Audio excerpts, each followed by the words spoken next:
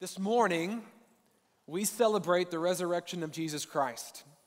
Jesus is alive. He was dead, really dead. And now he is alive, really alive. And I hope that you don't pass over that statement. I hope it's not too familiar to you, because the fact that Jesus is alive is the central claim of our faith.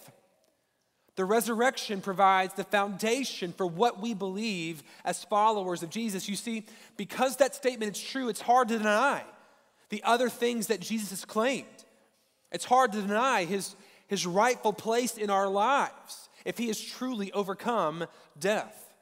That power, that resurrection power, that awe-inspiring event, it testifies to a reality that we cannot ignore. A life-changing, eternity-altering reality that we must consider in Jesus. Here's how Paul writes about the resurrection at the beginning of the book of Romans, Romans chapter 1, verses 1 to 6.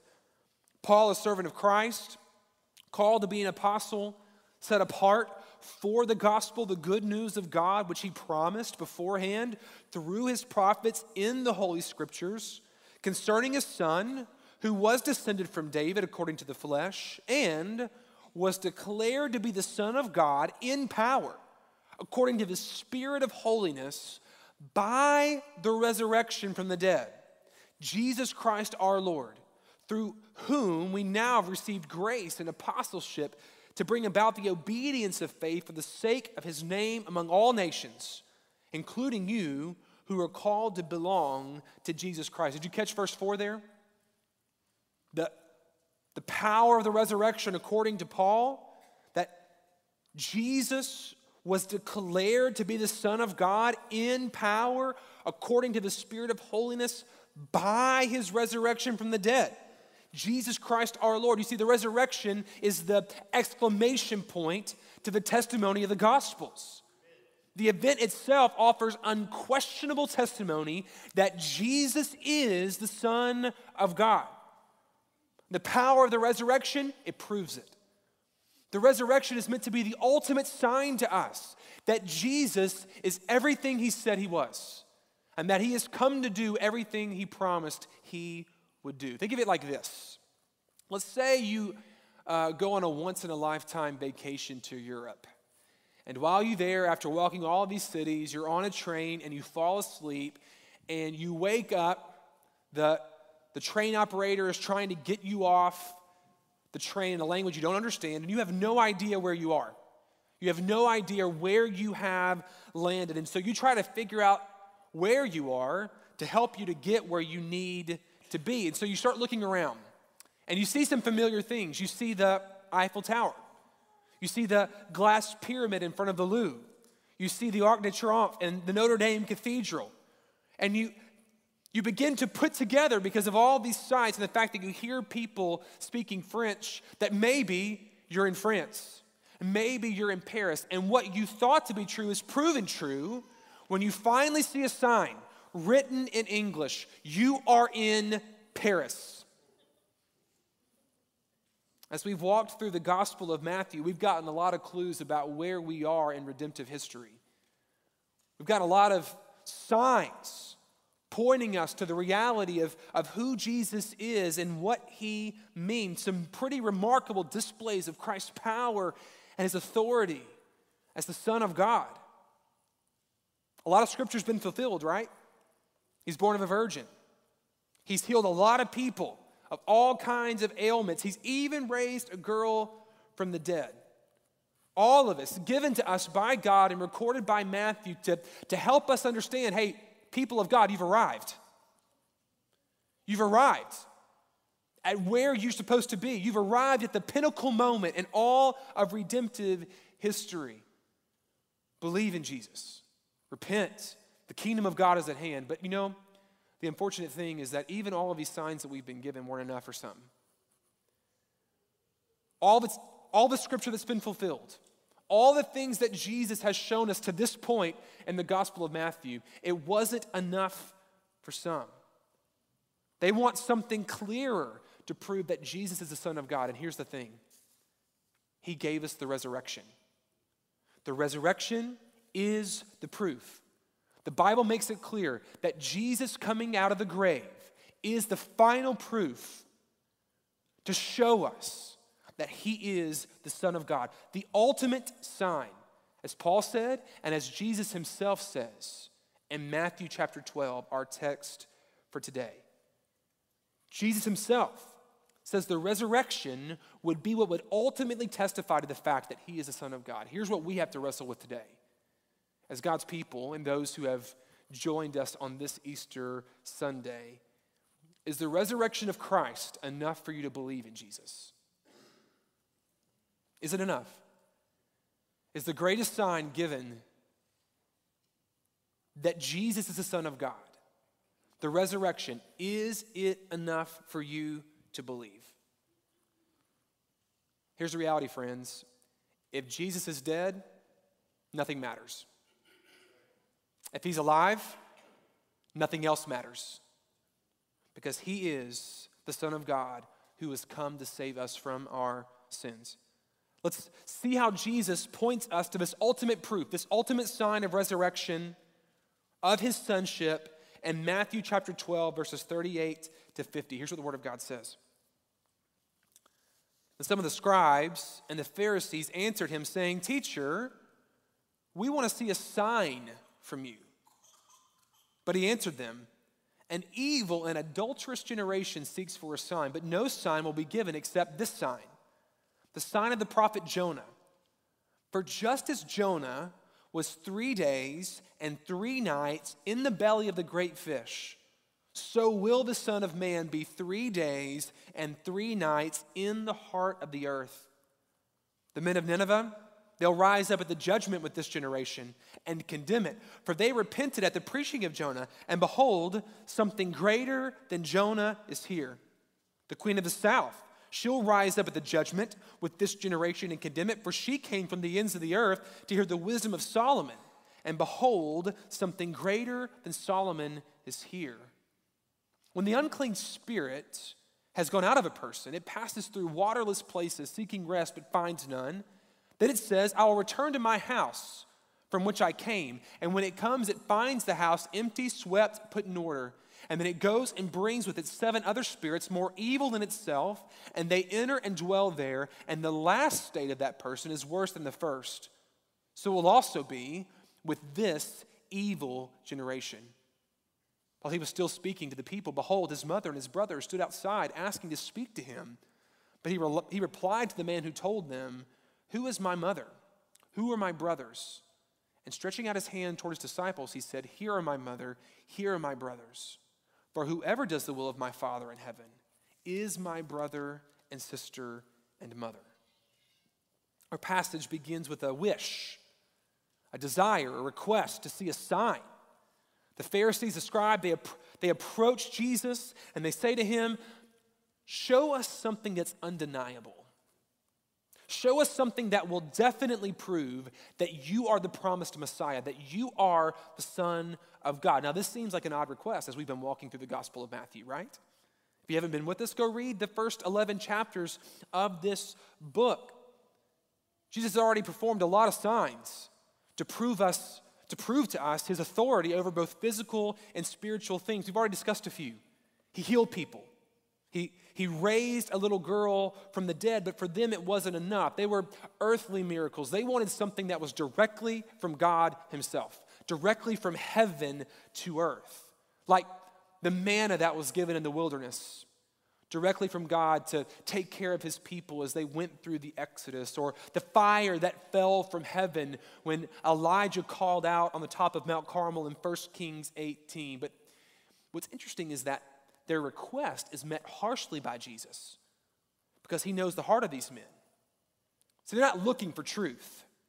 They're looking for an excuse. Remember, they want to destroy Jesus. We saw that in Matthew chapter 12, verse 14.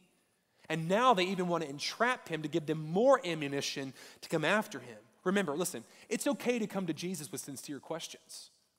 He can handle them. But these men are not sincere. And so Jesus says to them, the only sign that you will get will be the sign of Jonah. And listen to that sign again in verses 39 to 40. An evil and adulterous generation seeks for a sign, but no sign will be given except the sign of the prophet Jonah. For just as Jonah was 3 days and 3 nights in the belly of the great fish, so will the Son of Man be 3 days and 3 nights in the heart of the earth. Jesus says something similar to what God did with Jonah, he's going to do with me. It's a pretty remarkable statement, isn't it? Hopefully you remember the story of Jonah. Hopefully you've been exposed to it in Vacation Bible School or some other kids' activities. It's a story we like to talk about a lot. He was a reluctant prophet, to put it nicely, this guy named Jonah. God called him to go to Nineveh, which at that time was a wicked, violent, pagan city. But instead of going to Nineveh, Jonah went the exact opposite direction because he's a little afraid of these men. And he didn't want them to repent. He didn't want them to experience the grace of God. He wanted them to be wiped off the face of the earth. And he knew if they repented, God would show them grace. And so he runs. But he doesn't get very far. Because while he's on a boat, going the opposite direction, the Lord brings a storm. And the people throw him overboard on the boat to free them from the storm. But here's the grace of God to Jonah. Because even though he was disobedient, God did not let him die. He brings about a great fish. And this great fish, this is a true literal story, swallows up Jonah. And he's in the fish for 3 days, 3 nights, until at the Lord's perfect timing, he is spat up on a beach. And he goes and does what God called him to do. He preaches to the Ninevites and praise the Lord. They respond in repentance. And God shows them grace, even though Jonah is still upset that God would do such a thing.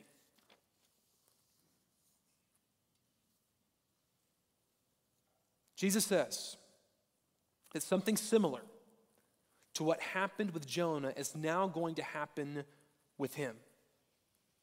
That there's a sign that the fish that led the Ninevites to repentance, because that provision from God was evidence that Jonah was of God. And there's something similar that's going to happen in Jesus' life that's going to prove to us that Jesus is of God. It's a greater sign than the one given with Jonah because Jesus is a greater Jonah. Now listen, there are many things different about the story of Jesus and the story of Jonah. Jesus was a willing prophet who was perfectly obedient. And listen, he rejoices when we who are under the wrath and curse of God repent and find grace in God. But the point is that God's display of power in his life should lead to a greater repentance because it's a greater sign from a greater prophet. Jesus will go into the earth like Jonah went into the fish, and when he comes out, you should know that he is from God and repent. But Jesus also knows these men's hearts. He knows that they're opposed to God, and it probably doesn't matter what sign they're given. They will not believe. Even this powerful sign won't be enough for those whose hearts are hardened and seek to destroy Jesus. They'll find a way to dismiss him. They'll find ways to ignore what they have witnessed, and as a result, their condemnation will be severe. Jesus says, listen, there's a right response to this sign. And oddly enough, Gentiles are the ones who are used here as examples, not the people of God, people outside the initial covenant of God, the people of Nineveh. These wicked people, when they heard the message of Jonah, and according to Jewish teaching at this time, when they heard that he was saved by God through a fish and spat up on the beach, they believed his message and repented. Evil, wicked, yet repented. The Queen of Sheba, the Queen of the South mentioned here, whose story is found in 1 Kings 10. When she comes to Solomon seeking wisdom, she recognizes that it is from God, and she rejoices and worships the God of Israel. So Pharisees, scribes, who's really missing it? Who's really wicked? Who's really evil? Who's really seeing the heart of God, the power of God? Jesus says, listen, something greater is here. a greater Jonah, a greater Solomon. I got greater wisdom. I got greater prophetic utterance. I will offer a greater sign, and yet many of you will not repent. Nineveh repented. The queen of the south repented. These Gentiles repented, but you will not repent. You will reject me. You should be like these Gentiles. But instead, they're going to offer testimony against you, the people of God, on the day of judgment, and you will receive the wrath of God that you rightly deserve because you didn't let me take it on your behalf. Friends, there's no middle ground when it comes to Jesus. There's only two responses: repentance or rejection. If you repent, if you step into the work of Christ, the oppression of this world, the effect of sin in your life, it can be removed, and you can be filled with the fullness of God in Christ. But if you reject him, you're going to be filled by something else, according to our text. Verses 43 to 45, when an unclean spirit has been gone out of a person, it passes through waterless places seeking rest but finds none. Then it says, I'm going to return to the house from which I came. And listen, if you are empty, if you hadn't been filled with something new, it's going to come back with 7 of his friends and dwell there. And your state at the end will be worse than it was at first. So it will be with this evil generation. Jesus says, listen, if you don't accept me and you reject me, you're going to be filled by something else, and it's going to lead to your eternal destruction. But I'm giving you a moment. I'm giving you an opportunity to see me for who I am, to see the gift of God in me, to recognize that I am the Son and respond, and let me fill you now and for all eternity. Will this sign be enough? Will it be enough?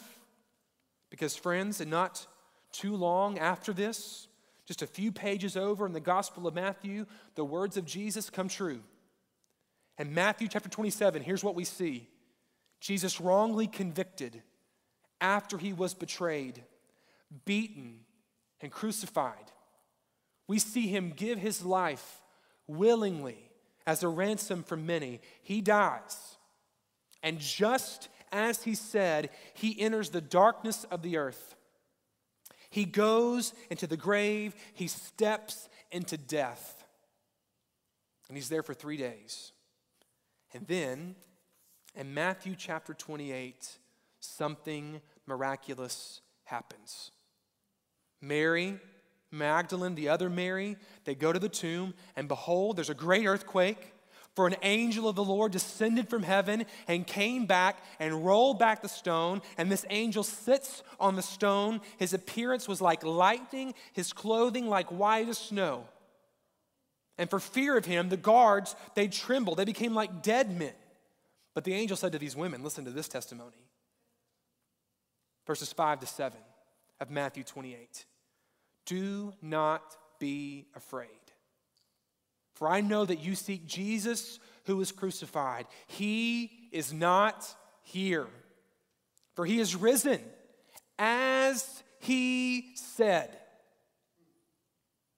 Come, see the place where he lay, then go quickly and tell his disciples that he's alive. And he's going to come to you, to Galilee. There you will see him. See, I have told you. The sign that Jesus promised, it was given. And friends, it's all that we need. It's all that we need to know that he is the Son of God. The greater Jonah has been revealed. The greater Solomon has been revealed. The Son of God has been revealed. And think about all that he has given to us in this sign. Think about all that he has revealed of God in this sign. We get to see the character of God on display through the Easter weekend, right? Think about the love that we see. That God would send his only Son, his beloved Son, to rescue us who were enemies of God. What kind of love is this? That God would do such a thing, to give up his Son as a ransom for many. And yet he has done that. Think about the mercy of God that we see on display When we look at the cross of Christ, we see what we deserved. And Jesus taking it upon himself. We see the wisdom of God. It's mind-blowing to me that God would secure our salvation in this way. None of us in our own human understanding would have devised salvation in this way. We wanted an earthly kingdom. We wanted an earthly king. We wanted power in this life only, and yet God shows us a greater salvation. God shows us a greater king, and in so doing, he shows us unparalleled power. Unparalleled power. Listen, if you're honest, if we were honest, we think that death is pretty powerful, don't we? There's no coming back from it. When you're dead, it's final. People weep over it because of the severity of death, that the grave will hold us. Something happened different on that day, friends. The grave didn't hold Jesus. That stone was rolled away and his body wasn't taken. It came back to life. And as a result, our perspective on our greatest enemy, our perspective on our greatest threat has eternally changed. Jesus is alive, and that changes everything. There's no power in this life that is greater than the power of God, and we can rest in that. Listen, and think about what it speaks to about the authority of Christ. All those signs that we saw previously, him healing people and even raising another person from the dead, they were telling us that Jesus has the authority to speak what he is speaking because he has authority over all things. He's authority over the spiritual things as well as the physical things. There's never been a greater display of authority than in this moment when Jesus conquers every single power and principality that we wrestle with as human beings through the victory of the resurrection. What sign do you need? What do you need to see from Jesus to believe? And that act came directly from God the Father, who from heaven called Jesus from the grave. And now that grave is empty and the throne is occupied. What a stunning display of God's power and favor. What a stunning sign to show us that Jesus is the Son. And because of that, we have the promise of new life, new future, a new reality, and fellowship with our creator God through the work of the Son. And the world has never been the same since that day. This sign turned the world upside down. And when the Spirit fell on the people who believed at Pentecost, the church was born and continues to this day. And we give testimony to the Son that God showed us him a sign because the healing was greater than we could have imagined. It wasn't just physical healing, it was spiritual healing. The reach of God's grace went further than we could have ever imagined as he released us from the bondage of sin and death. The kingdom that God established was greater than we could have ever imagined. It wasn't just for a moment, it was for all of eternity. And the Son alone could do it. Here's the question: do you believe this? Do you believe the sign that was promised and fulfilled? Do you believe that Jesus went into the heart of the earth, dying for our sins, and 3 days later was brought back to declare not only a message of repentance, but our provision for God's work in the repentance? Do you believe that Jesus is the Son of God? Oh, I hope you do. I hope even now the Holy Spirit is either affirming belief in your heart, or as He's working in your heart to evidence new faith. That Jesus is the Son of God, that you've been wrecked this morning by the reality that Jesus died for you, but he didn't stay dead, but he came back to life. and that you would confess with your mouth that Jesus Christ is Lord and believe in your heart that God raised him from the dead, that you would say that Jesus is who he said he was, and he did what he said he would do so that we could be saved from our sin and filled with him, given new life now and eternity. Do you believe? Believe. And if you do, here's the promise. New life awaits.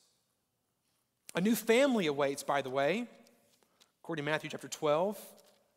This last section, verses 46 to 50, Jesus is still speaking. Behold, his mother, his brothers, they stand outside asking to speak with him. But he says, who is my mother and who are my brothers? They're trying to interrupt in this moment the work that God's called me to do.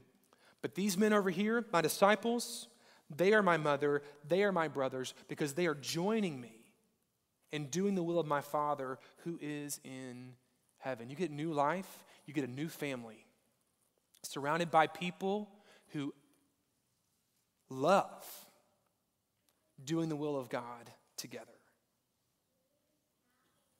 But if you don't believe, and remember, there's only two responses, receiving or rejecting, you will be held accountable for rejecting Jesus when he has shown you so clearly who he is.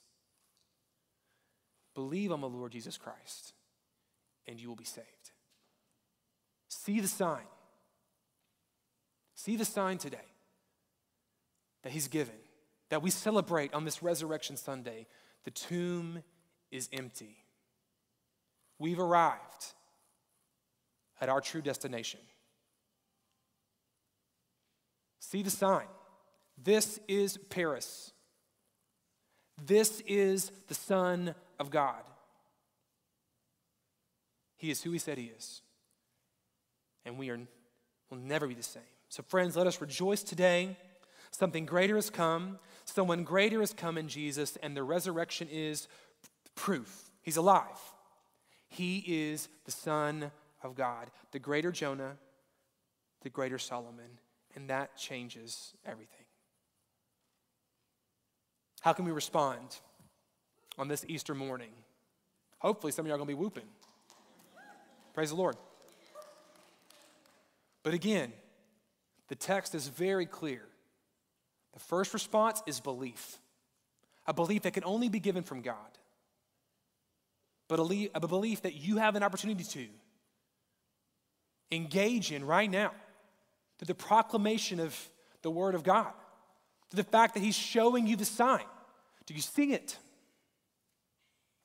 Do you see the greatness of Jesus? Do you see that he is the Son of God? Remember, there is no middle ground. What will you be filled with when Jesus returns? Will your oppression, will your hardness of heart lead you to an eternity of separated from God, where your last state is worse than your first? You may come in this morning thinking you're broken. You may come in this morning feeling pain, disease, sickness, all the effects of this earth. Listen, apart from Jesus, what awaits you is worse. But in Christ, you can step out of that grave today along with him and experience the far reach of his victory. Friends, will you believe? And will you worship if you believe? Oh, that our hearts would be so filled with the grace of God to give us such incredible proof that Jesus is of God, securing our new life in Jesus.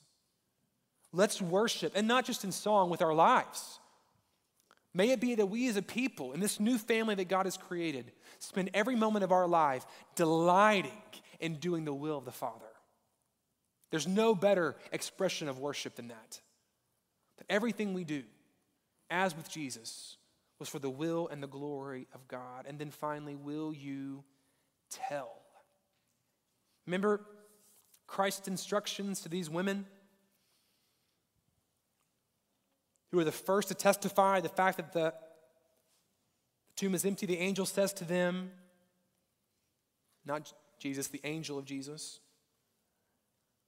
go quickly, tell the disciples that he is risen from the dead, and behold, he is going before you, and you will see him there. Do you remember the words of Paul and the beginning of Romans that we read earlier? That concerning his son who was descended from David according to the flesh, verse 3, and was declared to be the Son of God in power according to the Spirit of holiness by his resurrection from the dead, Jesus Christ our Lord, listen, verse 5, through whom we have received grace and apostleship to bring about the obedience of faith, doing the will of the Father for the sake of his name among all the nations. All of this was for the sake of his name among all the nations. If we've seen the sign, then our responsibility, having believed in the sign, is to go and tell others he's alive. And that changes everything. He is the Son of God. And that changes everything. Will you tell what you have seen? Will you tell what you have believed? Listen, Jesus did not return in silence. He appeared to people. He talked to them. He declared the kingdom of God and the message of repentance. And he doesn't ask for us to wait for him to return in silence, but rather he commands us to go and tell. What we have believed, may we share. Because if this is true, it changes everything. And my friends, it is true. And it changes everything. Wherever you are, would you bow your heads? Spend some time before the Lord, asking him to help you know how to respond to this message from the Word of God. As we sit and reflect on the sign of Jonah, that Jesus died. He was buried. He went into the heart of the earth for 3 days. But then God brought him out.